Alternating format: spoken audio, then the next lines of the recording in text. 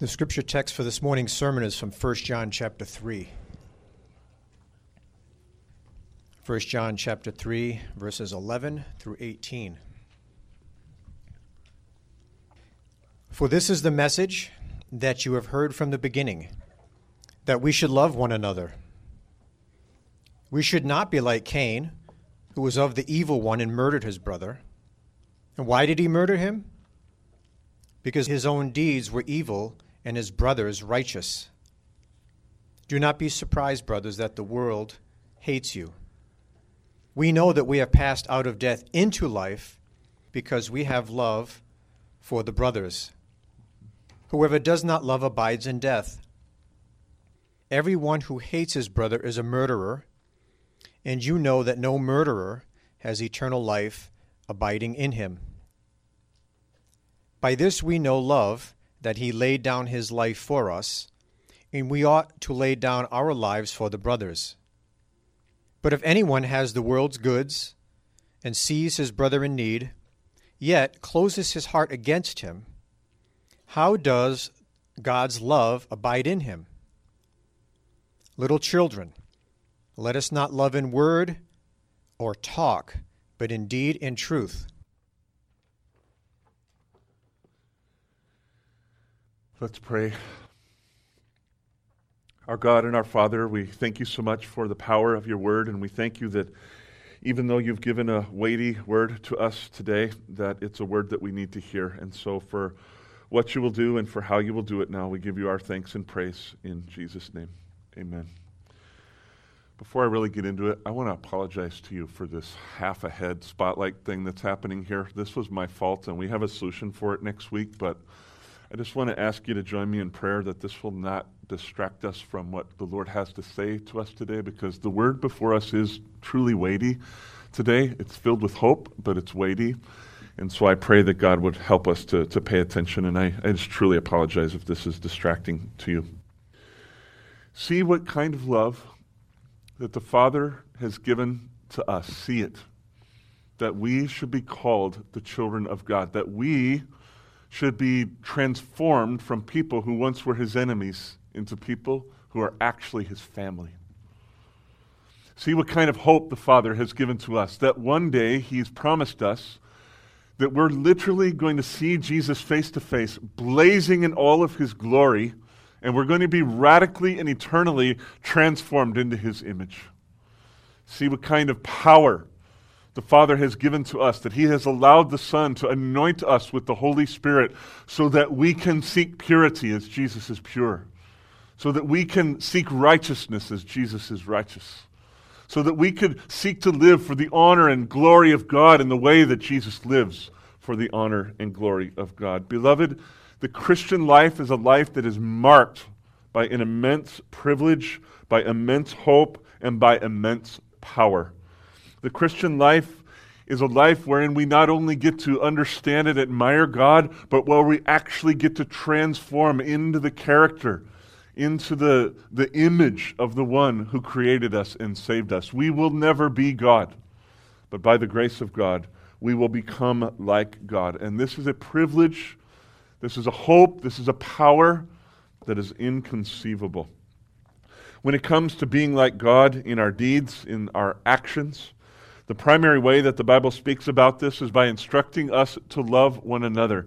So if you look at verse 10, John creates a pretty masterful bridge between the first part of chapter 3 and the second part.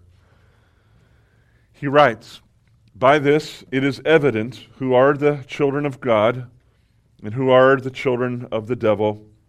Whoever does not practice righteousness is not of God, nor is the one who does not love his brother." As I shared with you last week, to practice righteousness is to learn to live with regard for God. So righteousness is about behavior. It is about conforming to the will and words of our Father. But there's something much more, there's something deeper to it. It's not just about behavior. It's about a heart that wants to be like God and honor the wisdom of God. So to practice righteousness, again, is to live with utter regard to God. Utter regard for his wisdom, utter regard for his words, utter regard for his purposes and for his promises and for his practices. To honor God is to glorify God by our way of life. And so with this in mind, John links the practice of righteousness with the love of other people, because the love of other people is the primary way that we express our love for God in the world. We probably could say that worship itself is the primary way that we express our love for God, and that's true. But when it comes to our outward acting in the world, the Lord has said, love one another. This primarily is how you are to express your love for me. And so John goes in, presses in verses 11 through 18 to talk about loving one another. And I want to say at the outset that those verses hang together and they need to be understood together. If you just read 11 to 18 quickly, you can see that they're deeply related to one another. But there's so much meat there that I decided to break it up into 2 Sundays. So this Sunday we're going to look at verses 11 to 15. Next Sunday we'll look at verses 16 to 18. But I just want to make sure we understand that this is a whole passage that hangs together. And next week I hope to show us the dynamics there between the 2 sections of this text. But let's begin in verse 11. Meditate on John's words. He said, "For this is the message that you have heard from the beginning, that we should love one another." So first, notice that John says, this is the message that you have heard from the beginning. He's talking to the church in Ephesus and the surrounding areas. And when he says the beginning, he's talking about the first time that they heard the gospel preached. And what he is saying is that from the very beginnings of their hearing the gospel, they also heard this message that we should love one another. That's an incredibly important point. That shows us that the apostles and the early church, when they preached the gospel, they not only preached about being reconciled to God, but they preached about being reconciled to everyone else who has also been reconciled to God in Christ. When the apostles in the early church preached the gospel, they not only emphasized the vertical relationship between human beings and their Creator, but the horizontal relationships between human beings and each other. I am not saying that when the apostles first preached the gospel, let's say they pull up into a town and find a place to preach and just begin to preach. I'm not saying that they necessarily went into a lot of detail about loving one another, but I'm saying that it did not take them very long to dive deep into this fact that God did not just come to save individual persons, but to create for himself a people. And he is indeed saving individual persons, but as he saves persons, he forms us into a people. This is endemic to the way that the apostles preached the gospel. Reconciliation with God implies reconciliation with others who have also been reconciled with God.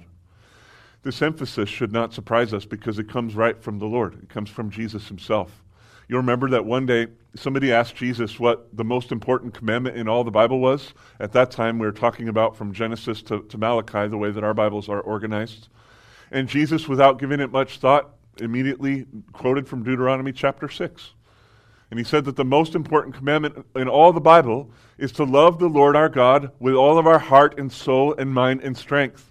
The key to life is putting God in the center and loving him with all that's inside of you. Not just serving him, not just obeying him, having passion for him, loving him. This is the key to what it means to be a human being. But Jesus knew that there's a second commandment that is so closely related to that commandment that he could not only mention one. I think he felt profoundly obligated to mention two. He said that the second is like it. Another way to put that is the second one is very close. These do come in first place and second place, but it was almost a tie. The second commandment is to love your neighbor as yourself. The second commandment is that as you love God and receive the love of God, overflow to other human beings and love them too. Let the love of others express the love that you have for God. So profound is this call to love one another that when Jesus was drawing near to the cross, and the time was now within hours, he gathered with his disciples in the upper room, and he got their attention. He made sure to look them straight in the eyes, and he said this to them in John chapter 13. He said, "A new commandment I give to you, that you love one another," and then here's the new part, "just as I have loved you, you also are to love one another. By this, all people will know that you are my disciples. Your love for one another is actually going to be central to your witness in the world if you have love for one another. Jesus was teaching his people that he came not only to save individual persons, but to form for himself a people.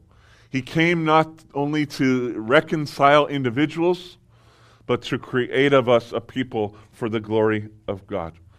With that, the 12 apostles, minus Judas, plus the apostle Paul, so we're still at 12, they not only understood this teaching in their minds, but I think they felt it very passionately in their hearts, and their writings are absolutely filled with an emphasis on the communal nature of the people of God. And we see this in their writings in a few ways. The first major way that I think this comes to the forefront is that we see their vision of the church in the metaphors they use to describe the church. And let me just bring three to our attention, the most well-known of all of the metaphors. First of all, Paul says in Ephesians 1 and then elsewhere that the church is the very body of Christ. Imagine that. Imagine that you're trying to write and communicate to people the nature of the church that Jesus is forming, and you're just looking for some metaphor to help them understand the nature of what he's doing, and what comes to your mind is the relationship between the head and the body.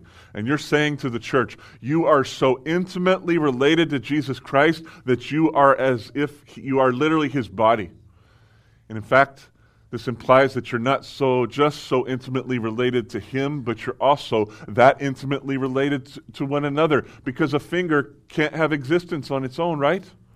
A finger needs a hand, and a hand needs an arm needs a torso, and so on and so forth. The body needs the body. We don't just need to be reconciled to God. We actually need one another. We are designed to be built together into a body. You are the body of Christ. Paul then says in Ephesians chapter 2 that we are the temple of God. Twice in Corinthians he says we're the temple of the Holy Spirit, but at the end of Ephesians 2 he just says the temple of God. And this is a stunning thing to think about. After not only centuries, but millennia of time where a tabernacle and a temple were constructed where God could manifest his glory for the good of the nations. The Lord said the tabernacle is no longer necessary. The temple can be destroyed. There's no need ever to rebuild that temple because you, my people, are my temple. I will dwell inside of you. I will display my glory in you to the world. I will proclaim who I am through you. You are the temple of God. Think about that. Think about the intimacy that implies between us and God, and the intimacy it implies between us and one another. Peter says we're a spiritual house being built together, brick upon brick upon brick. We are not only individual persons, we are the people of God, being created by his grace. A third powerful metaphor, especially after marrying the Krutzig family yesterday. Such a powerful metaphor in my heart, that the church is the bride of Christ. Or in Revelation 19, John calls us the wife of Jesus. So intimate. When the apostles, when the Lord himself is searching for metaphors to help us understand, he says it's like this. It's like you're getting married into the Godhead. You will never be God, but there is a sense in which you are so intimately related to God that it's like you're getting married to the Lord Jesus Christ himself. And not only are you getting married to him as individuals, but as a people of God. There are other metaphors in the Scripture, and I encourage you as you read the New Testament to pay attention to them. We're a royal priesthood, a holy nation, a people set apart for God. All of the major metaphors of the church in the Bible are communal in nature because they're trying to teach us something. That we were not only saved as individuals, but we were saved to be a people. So, beloved, love one another. Do you hear the message? See who God has made you to be, and in light of what God has made you to be, love one another. Value one another in the way that God values you. Envision one another in the way that God envisions you, and then act accordingly. With these powerful metaphors in mind, the apostles issue a number of commands to us in the New Testament. There's a category of commands in the New Testament that we call the one another commands, and by far they are the most predominant type of commands in the New Testament. The primary one another command is to love one another. It's actually repeated a number of times. But then there are over 30 other one another commands that come along to help fill in what this means. And so let me just give you a few examples. The apostles command us to welcome one another, to warmly greet one another, to open up our arms and embrace one another. Actually, some of you know that it says to greet one another with a holy kiss. We're in Minnesota. We'll leave the kiss part aside. But we'll give each other a fist bump or a hug or something like that. There's something more profound being said. Understand who you all are and greet one another in the light of who you are. That's what that's really about. The apostles tell us to instruct one another. So the Bible tells us that God gives pastors and teachers to the church to do things like I'm doing right now. But the vision of God is that we would all be growing in the grace of God and able to teach each other. And that's the hope for our church as well, that all of us would grow in maturity and have things to contribute to one another. The apostles tell us to comfort one another. They tell us to serve one another, to bear with one another, to put up with one another, to forgive one another as God in Christ forgave us, to admonish one another. They even tell us to rebuke one another for the glory of God and the good of our souls. All of these one another commands can be summarized in that simple command. Beloved, we ought to love one another. All of these commands also flow from a vision of life in Christ that do not see us as singular individuals, but see us as individuals who are being made into a people for the glory of God. And this is why the apostles often use plural language to communicate their point. And I hesitate to even make that point because it's impossible to see this in English, but I'm going to try right now to help you see this in English somewhere. So if you can keep a finger in 1 John, turn with me to Ephesians 4. There's just a little sort of laboratory in the first 6 verses of Ephesians 4 that help me to make the point that I'm making. And I want to make this point because I want you to understand when you're reading the Bible, the apostles are most often using plural language, but in English we tend to assume singular language because we're individualists, but they were not individualists. So, Ephesians 4, chapter 1. I, therefore, a prisoner of the Lord, urge you to walk. Now, if you were to just read that, urge you to walk, how would you read it? Would you read it as a direct command to you? Well, that in the Greek language is in the plural. It's saying, I'm urging you all to walk. And in fact, the verb walk in Greek is also in the plural. So plural language is being used. Paul is not just talking to us as separated individuals. He's talking to us as a people. In the light of chapters 1, 2, and 3, I urge all of you all to walk in a manner worthy of the Lord, to which all of you all have been called, again another plural verb, with all humility and gentleness, with patience, bearing with one another in love, a plural verb there, eager to maintain the unity of the Spirit in the bond of peace. Eager, again, is a plural verb. There is one Spirit, there is one body, one Spirit, just as you all of you all, were called to the one hope that belongs to your plural call. One Lord, one faith, one baptism, one God and Father of all, who is over all and through all and in all, but grace was given to each of us according to the measure of Christ's gift. So you can see that plural language is being used to drive our thinking to a singular point, but that singular point is not me, that singular point is God. God the Father, God the Son, God the Holy Spirit. We have our unity in the singular God together because we are a people of God. I would summarize all of that like this. The gospel creates gospel community. When human beings come to have faith in Jesus Christ, they are united with others who have come to faith in Jesus Christ, and they become the community of God. They become the people of God. They become the body of Christ, the temple of God, the temple of the Holy Spirit, the bride of Christ, and so much more. Beloved, as believers, we are not just superficially related to one another. We are intimately and, in fact, eternally related to one another. And it's in that context that you should hear the command, love one another. See what God is doing. Value the people around you in the way that God values them, and then act accordingly. Paul summed this up, I think, in one of the most masterful statements about the church in the whole Bible, 1 Corinthians 12:27. He said, you are the body of Christ and individually members of it. That's important. You are the body and individually members of it. So I am not saying that when people come to Jesus, we melt into the body of Christ and disappear. I'm not saying that. God saves individuals. God calls us by name. In fact, he knows us so well that it says he knows the number of hairs on our head. That is an unbelievable level of intimate knowledge of the people that God loves. But I am saying that when an individual comes to faith in Christ, they become part of something much greater than themselves, and their purposes are fulfilled in Christ through the life of the body. We are not a gathering of separated individuals. We are the people of God. So love one another. This teaching so deeply gripped the heart of the Apostle John that a later early church father, a man named Jerome, he was responsible for penning the Latin Vulgate version of the Bible. He lived in the 4th, 5th century.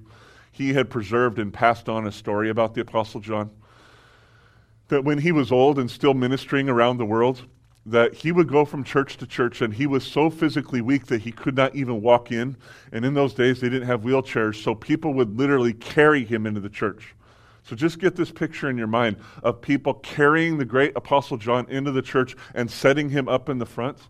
And then Jerome said that when he would get settled and the room fell quiet, he would look at the church, survey them, and simply say, "My little children, love one another." That was the heart of his message until his dying day. With all the strength he could muster, he lived his life to proclaim that message.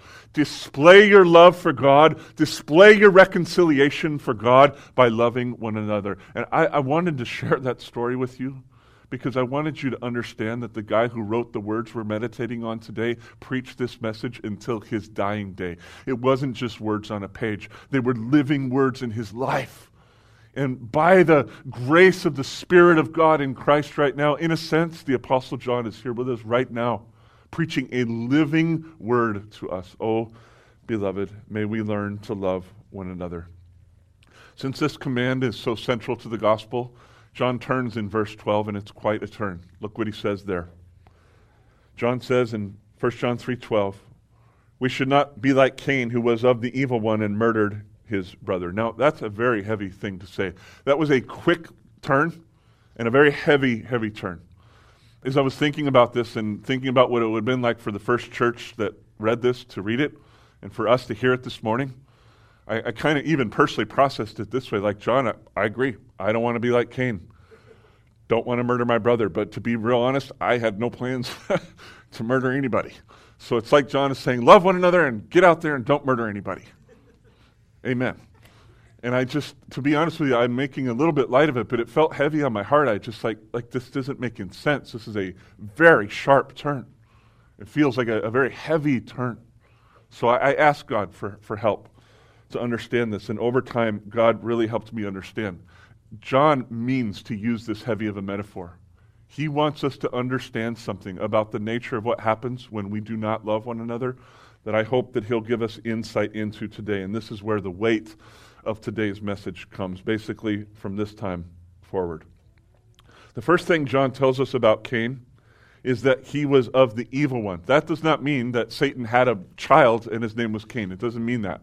It means that Cain was so under the influence and the authority of the evil one that he acted as his emissary. He acted as though he belonged to the devil's family. He acted as though he did the devil's will. Even as Judas was inspired to leave up out of that upper room and betray Jesus to death on a cross, so Cain was inspired to kill his brother by the devil himself. Jesus said that Satan has been a murderer from the beginning. That's John 8:44. And I think part of what Jesus meant by that is that Satan himself was the one who inspired Cain to do what he did. From the very beginning, Cain has been inspiring people to rebel against God and to do the opposite of love for others. And why exactly did Cain murder his brother Abel? Well, John says that it's because Cain's deeds were evil and Abel's deeds were righteous. The author of Hebrews says that it was because Abel was living by faith in God. Abel was looking to God and seeking God and loving God. He was not perfect. He made offerings, which means he made offerings for his sin. He was not perfect, but his heart was toward God. Cain was not living by faith. He was living by flesh. He was living for himself, and he tried to make an offering, but he made it in his flesh and not in the spirit. And I don't understand the details of how this worked, but in some way or other, the Lord did not accept his offering.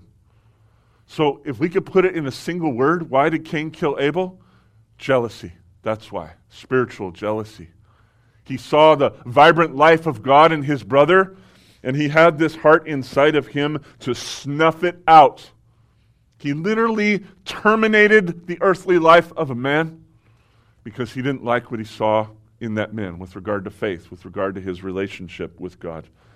When a person is living in their flesh and for the devil, whether they realize that to be true or not, they tend to despise those who live in the Spirit and for the Lord. It's a sad but natural response of the heart.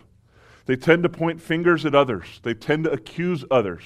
They tend to justify themselves and do everything they can to knock the other person down, to blame the other person, to put all of the weight on the other person. And eventually they act out against that person in one way, shape, or form. Either literally like Cain, they kill them, or figuratively, they just act out and crush their spirit. But really, what's really the difference? I mean, the difference between those two is just the degree of the crime. But at heart, it's the same exact crime. The truth of the matter is that they are in rebellion against God. And because they're in rebellion against God, they're so caught up in their flesh, they're so up under the authority of the devil and the influence of the devil that they can't see straight and think straight. But from their mind, their point of view, they're perfectly justified to do what they have done. And so they strike out. If you were to look back at Genesis 4, you would see that God pursued Cain before he did what he did. In a very real sense, God got on his knees and looked Cain right in the eyes and tried to persuade him not to go in this way. God was so merciful to this man, and he would not listen. He would not hear. He plugged up his ears, he hardened his heart, and he did what was in his heart to do, and he took the earthly life of his brother. Cain did not listen to the wisdom of God. Cain did not listen to the words of God. Cain did not listen to the compassionate pleas of his Creator. And I want to tell you that that's actually the heart of his sin against his brother. The murder was the fruit of something else. Cain had rebelled against God. He had disregarded God. And you see, this is the heart of Satan's influence in his life. Satan has been disregarding God from the beginning. Satan has been closing his ears off to the will and words of God from the very beginning, and he will do everything he can to inspire as many as he can to do the same. You might hear the word of God preached today. The devil will be here saying to you, just close your ears. It's just a bunch of garbage, just stuff for church. Doesn't matter. Doesn't have to do with you. That's the devil's work in our lives. Whenever we just want to close our ears to the wisdom and the will of God, we can be sure that we're following in the way of Satan. That's really the heart of what happened with Cain. He disregarded God, and therefore he acted out against his brother. Murder is horrific, but it's actually not the heart of what Cain did. The heart of what Cain did was to disregard God and then to disregard those who loved God. I really don't think that John thought his church or our church or most churches are filled with murderous people. I don't think he was literally saying, all right, love each other and go out there and don't murder anybody today. I don't think that that's his heart at all. I think he knows that every church is filled with people because it's filled with people who have the ability to stop listening to God and then start acting out towards those who are following God. We have the ability to harden our hearts toward the Lord and then actually do things that carry in them the aroma of death. We have that in us to do it. And John is trying to plead with us, don't walk in that way, beloved. Don't do it. Do not be like Cain, who murdered his brother. Do not do it. Now, that said, the main point John actually draws out of this little lesson is in verse 13, if you'll look there at what he says. He says, do not be surprised, brothers, that the world hates you. So the world is a very broad word, but here I think John has a particular group of people in mind. There was a group of folks who rose up from within their church and had tried to divide the church over teaching false things about Jesus. That didn't work, so they left the church, but they kept on trying to influence the church away from God and away from each other. They were trying to get people in the church to change their beliefs and to leave the fellowship. They were trying to break both levels of reconciliation. They wanted both of those things. I think this is what John has in mind. And what he's saying to the church is, what you're experiencing is very hard. It's very painful when people you know come against you like this. It's one thing when a heretic rises up from some other part of the country and begins to influence the church from the outside. It's a whole other thing when you know these people personally and you care about them. It hurts. It's painful. Cain and Abel were brothers, not strangers. And in some sense, the people who were harming John's church were brothers, not strangers. And it hurt. And so John was trying to give them perspective and say, listen, from the beginning, this is how it has worked. People who are rebelling against God seek to lash out at those who, by the grace of God, are walking in the ways of God. So don't be surprised. Don't be surprised at all.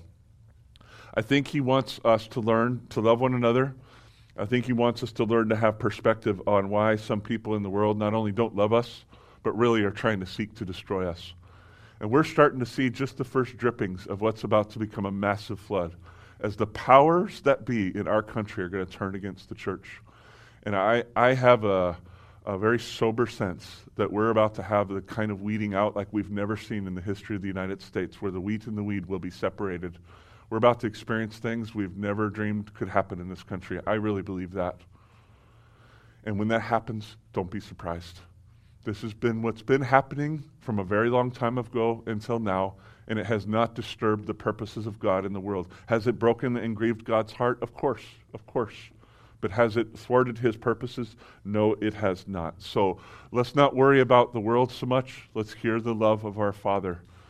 Love one another and do not be like Cain. Do not join in their way. This is a heavy word today, and I puzzled over it for a long time this week, just wondering how in the world do I understand this in my heart and then turn it into a sermon. Being a pastor is hard sometimes because not only do I have to study a passage and understand it, but somehow I got to bring a life-giving word to people who are bought by the blood of Jesus every Sunday. It's a great obligation. It's a great privilege. This week it felt pretty heavy. It's like, Lord, how do I help people who I know some of you, I know some of the burdens that are on you. I was like, Lord, how do I help this be life-giving? And as I was riding my bike the other day on one of my last training rides, I just felt the Lord just give me such clarity. It's just tell them that the aroma, the nature of murder is in every act of rebellion against God and others. Tell them that. Tell them that John used this metaphor on purpose, not on accident. He wasn't just grabbing for, where's there an example in the scripture somewhere I can use? I believe John wanted us to feel the power of what God sees when people rebel against him and fail to love one another. He wants us to understand this. Our acts against one another are not innocent. Our acts against one another are not neutral. Our acts against one another are not nothing in the sight of God. The grace of God cannot be used to justify rebellious acts like this. God wants us to understand that when we act out like this against one another, it has the aroma of death in it. Now, I don't know if the Lord was in this or not, but over the last week or so, we had a family of small creatures die somewhere in our front yard, and wow, it was not the greatest welcoming home when you pull up into our driveway. Isn't that right, Kimmy? You come up into our driveway, I got out of the truck, I was like, wow, something has gone wrong here. Something has died, and it's like, it was horrible. I'm making fun of it again, but it didn't feel funny to me first time I got out of the truck. And we figured it out, dealt with it, whatever. But I haven't been able to stop thinking about that, and I thought, oh, what a grace it is that God gave me that experience while I was getting ready for this text. Because that stench you feel, you smell, you can feel. When something has died in the presence of your home, that's what God feels like when hatred starts getting loose in the midst of his people. And he's just saying, please, don't go that way. Trust me. Trust me, the Lord would say, there's a better way. Love one another. With that in mind, look at verses 14 and 15. We'll wrap this up. John says, we know that we have passed out of death and into life because we love the brothers. Whoever does not love abides in death. Everyone who hates his brother is a murderer. And you know that no murderer has eternal life abiding in him. Again, very, very weighty words.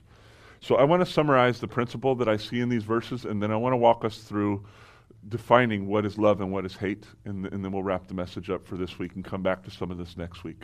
Here's the principle that I see in these last couple verses. Love is the fruit of life, and hate is the fruit of death. Simple principle, but in its application, this is extremely profound. And we need to understand that this isn't just some abstract principle that applies to other people in other places. The Lord has got every human being that's here right now gathered to speak this message to us. Love is the fruit of life. Hate is the fruit of death. So let me just take a couple minutes and ask the questions, what is love and then what is hate, so we can be maybe a little bit clearer about this. Love is a very difficult thing to define. I challenge you sometime to just sit down in a coffee shop or something, try to write a definition of love. It's hard. It's very hard. Because at one level, love is very simple, but at another level, love is pretty complicated. And so at the end of the day, after I literally spent hours and hours thinking through this and praying through this, I don't have a concise definition for you. I just want to describe what love is for you in 3 ways. 3 things about love that make it true love. First of all, true love flows from God and it's focused on God. Or maybe we could say true love flows from God and eventually in some way it flows back to God. God is the source of all true love. That is extremely important. Second point then, true love properly values others by seeing them through the light and the wisdom of God. True love looks to God to get a proper perspective on other people. So yesterday, I don't go to McDonald's that often. Yesterday was a rare day, and I hope rarer still, where I went to McDonald's twice in one day, and I got served by the same person twice in that one day. It's like, oh boy, what do I do with this situation, right? But it made me think, I'm a middle-class person just financially and all that. I think if I was not in Christ, it would be fairly easy for me to just look at minimum wage McDonald's people like, yeah, just give me my things. I would never say this out loud, but the heart of it is like peasants. So peasants, just serve me. Give me my hamburger. That's going to clog my heart and kill me. Just minimize people. But I want to tell you something. I'm bragging on God, not myself. Please understand. I'm telling you what God did in my heart. When I saw that same girl was about to serve me, who had served me in the morning, my heart was filled with joy that she's making something of her life. She's young. She's made in the image of God. She got a job. She's earning money. She's contributing. She had a huge smile on her face. And I just said to her, I said, this is a rare day when I come to McDonald's twice, and you served me both times. And I just want to thank you. You're so kind, and thank you. Just came out of my heart. You know why this came out of my heart? Because somehow God helped me to see the value of the human being serving me, right? I didn't just see a minimum wage worker. I saw a human being created in the image of God. That's what true love looks like. True love doesn't depend on the self. True love looks to God and say, Father, how do you perceive this person? Some of the people that the Gundersons are ministering to in Niger, they're forgettables in their culture. When I was in India, there's so many people that are completely forgettable from a cultural standpoint. And it's Christians that go there to say, no, we will take the unlovely ones. We will form organizations to bring them in and grow them up and help them to know Christ. We will invest in them because they have been made in the image of God. True love sees as God sees. We listen to His words and His wisdom, and then we see properly. Third thing, I find this principle very, very helpful. With that in mind, true love seeks the highest good of the other for the glory of God. That's what true love does. Trust me, that's an important statement right there. True love seeks the highest good of the other for the glory of God. Let me give you a couple of examples why this is such a helpful principle. Because love is complicated in its application. Sometimes love does not feel like love. Sometimes love does not look like love. But let me give you 2 examples. Okay, now I shall give you 2 examples. In 2 John chapter 1, I believe it's verses 9 through 11, he says about these teachers who have, his words are, they've gone on ahead of the teaching of the gospel, they've forsaken it. He says, do not welcome them into your home, do not even greet them. He's not saying don't say hello to them. He's saying do not treat them as if everything is okay when everything is not okay. He's telling the church to break fellowship with these people. Why? Because their highest good will be found in breaking fellowship in order for them to wake up and understand how serious what they were doing was so that fellowship could be restored. They might not have felt loved in the moment where people wouldn't even greet them or welcome them into their homes, but they were being loved because their highest good was being sought. In Titus 3:10, Paul says, warn a divisive person once, warn him twice, and then have nothing to do with him. Think about that. 3 strikes, you're out. Jesus said, don't forgive people 7 times, forgive them 70 times 7 times. So what's going on here? Is Paul saying something different than Jesus? I would just say these are 2 different situations completely. When a person comes to us with a heart that's grieved over their sin and they're confessing again and again and again, maybe even the same sin, the same error, the heart of Jesus would say, forgive them, because that is seeking their highest good. This will lead them to a place where they will know the redemptive grace of God. But if a person is acting divisively and they will not respond to loving rebuke, you can know that something is in their heart that's not right, and you must stop them, because divisive people are like cancer in the life of the church. And the only way to seek that person's highest good and the church's highest good is to stop the cancer. I find this principle so helpful. When I value people according to the words and wisdom of God, then what love looks like is I seek their highest good. I don't think that automatically gives me all the answers to what I'm supposed to do in every situation, but it's a very helpful situation or principle. Maybe right now you're wondering, how should I love so-and-so in my life? Just think to yourself, for the glory of God, how could I work to seek their highest good? In its application, love is complicated because of sin, but I think that these principles will help us a lot as we look to not be like Cain and to love one another. So then, let's turn to hate now, and let's see what hate is. And I think it's just the polar opposite of love. Hate flows from the self, and it flows to the self. It's all about me. I will tell you that it's not about me, but it is all about me. That's what hate is. Hate is profoundly self-centered and self-exalting, and that's why it's right to say that it is intimately related to who the devil is and how he operates.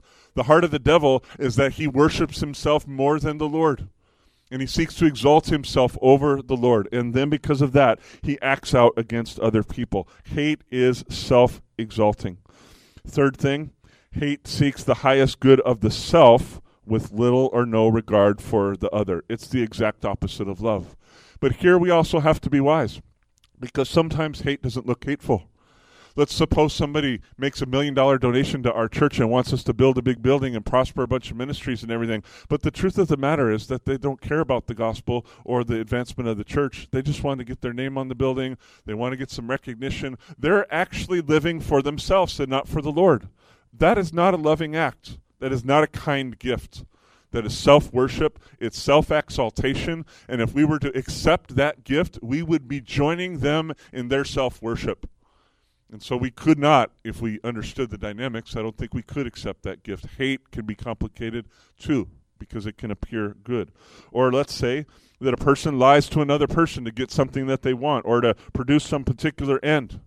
And they feel like they've succeeded. I just told a little lie and I got what I wanted. But you didn't succeed because you just used the other person to advance your own ends.